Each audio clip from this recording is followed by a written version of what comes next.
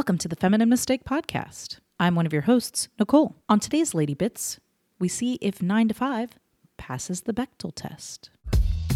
Oh, you men are all alike. 7 or 8 quick ones and you're off with the boys to boast and brag. You better keep your mouth shut. This is when he asked Violet to buy his wife a present, and she protests that. Mm-hmm. She's like, I'm not, it's not in my job description to shop for you. And he's like, I was just talking about being a team player, and you're not being a team player, so go fucking buy my wife a scarf. Ouch. I did enjoy that moment, though. I did too. Because I was worried that she was going to be a seemingly strong woman and then not hold her own.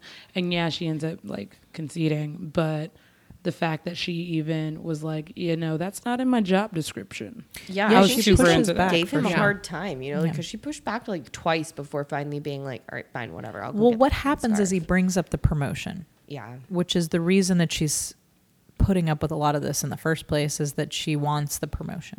Yeah. Isn't that I feel you, every girl. woman's life story? And Yeah, also, pretty he much. says this thing that men who pretend to support women say: "You're the best. Violet's the best." Right. Yeah. Which is, oh my God, so many experiences. I mean, I've had so many of these experiences in the workplace, or known people who have, Yeah. I can relate to Lily Tomlin's character a lot, because I find myself in that situation a lot, where I'm the one that I make myself the person that people depend on, but not enough to be the leader. You know what I mean? They're like, Yeah. well, no, I need you, but I need you to stay back there. Yeah. I need you, but I need you just to stand here and be quiet and do what I tell you to do. Right. You're not my equal, but I can't do this without you, but you're not my equal. I really relate to that a lot. So let's go ahead and talk about the Bechdel test. 3 rules of the Bechdel test. First rule, is there more than one female character in this film?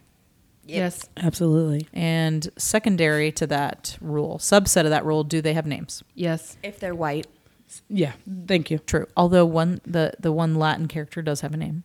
And the black She's male super guy pale, though. has a name. She is. That's true. But she has an accent. She does.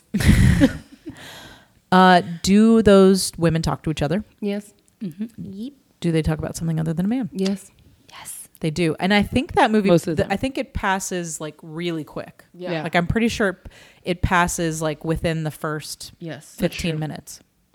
Or less than that. It's Yeah, less the than that, first thing that they're talking about, the woman handing her the paper. Right. She's like, I don't want to She's train like, her. I don't want to train her. Yeah.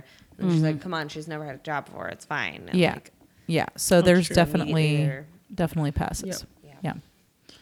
I think the moment that kind of sets the whole thing back on the Bechdel test is the last moment for Judy's character. Not that it changes the fact It that doesn't. it passes. Yeah, 'cause no, it definitely doesn't. It still passes. passes. Yeah. I was just but like, God. I think they didn't really know how they were defining her. I think that was really the problem with that. I did wonder, I was interested in your idea of if there was a Bechdel test or a Bechdel-like test, not the Blachdel Bechdel test, the Blachdel test. Yes. Yes. Okay, so what would the rules of the Blachdel test be? I think rule number 1 is, are there black people in this film? Do they have Two black names? characters. Do they have names? speak? Yeah. Do they speak about something Other that's than a white not? person. That's what I was going to say. Are they angry? That's also a very big deal. Do they Angry dispense for no wisdom? reason. Yeah. Do they dispense wisdom? Because if it Do they have falls into magical the mammy powers? spectrum, then that means it's a problem. Do they have magical powers? Yeah, Do- that's also a big deal. Are they just there for white enjoyment, singing, dancing, performing? Now, making I would jokes? say definitely that if we were going to boil it down to the simplicity of the Bechdel test, it would definitely be, is there more than one black character in this film? Do those black characters have names? Do they speak directly to each other? And do they speak to each other about something other than a white person? Yeah, I think those are all fair things. But I think we also have to have a subcategory of, are they angry? Oh, definitely. Because but they're would always this angry. film Or are they a pass? stereotype? Well, no, here's my question. Would this film pass the Blachdel test? Absolutely not. No. Nope. No, it would not. Not only one of the black women talks to another black woman, and I'm not guaranteeing that woman was black because she did not have a name, and we didn't even zoom in on her. Well, Which those is the two women janitors did in the not have hallway. names, and they were definitely talking about a dead white person. Yeah, that is also true. Well, And I think also, he was I kind of think bluish at that point, but more still, than he that, used to too, be it's white. not necessarily talking about a white person, but white issues. Yeah, Yeah, something that's not about something them. something that's they're being defined by the white character in the film. So yeah, although 9 to 5 does pass the Bechdel test, It definitely does not pass the Blackdale test. which is important. I feel like if I were cast in this movie, I would be Judy. Oh yeah. Because I also tend to be judgmental of women who I think are like when she is like unsure about Dorley, like thinking that she's sleeping with Boss. Like I admit that I would probably be like, oh, I secretly cast you as Judy in my head if I was remaking this movie. I cast myself as Lily Tomlin, obviously. I would like to cast myself as a random janitor at the hospital number 3. Oh my god, she was amazing. She was perfect. Oscar-worthy performance. I would still like to be Margaret, the drunk woman. You would definitely be Margaret the Yes. drunk for sure. And I would totally method act the shit out of that and just drink a lot of whiskey. And I would have a lot more scenes with Margaret the drunk for sure. Also, if you have anything for the Blackdale test, please start testing it. And my tag God, me yes. at Real Life by Jasmine on my Twitter, or Jazz on my Twitter. It's RealLifeByJaz. So Real Life by Jazz. Hashtag the Blackdale test. I really don't care how you spell it, but maybe let's get that hashtag- trending. BLACKDEL. I like that, but that seems too formal. I think Black Toll test. Well, the Bechdel test is with a D. Yeah, it is.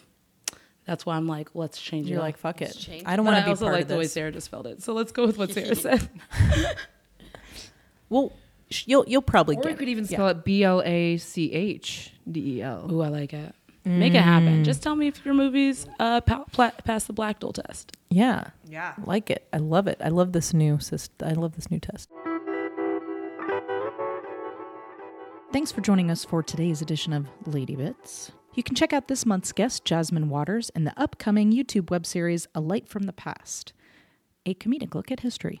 Try out your own version of the Blackdale test and tweet your results to Jasmine Waters at Real Life by Jazz on Twitter. That's JAZ, hashtag the Blackdale test. 80s Dating Video Remix is going to be playing in the new Mavericks film series at the Historic Plaza Theater in Atlanta, Georgia. That's this Saturday, November 19th at 5:30 p.m. For more information, visit atlantafilmsociety.org. New episodes of PYT's web show are currently streaming on our Vimeo channel. That's Critical Crop Top on Vimeo. We've got about 3 new episodes up. We'll be releasing new episodes every week on Tuesday, sometimes 2 a week, up until mid-December. Thank you for listening to this podcast. You can subscribe to us, Feminine Mistake Podcast, on iTunes, on Stitcher, and on SoundCloud.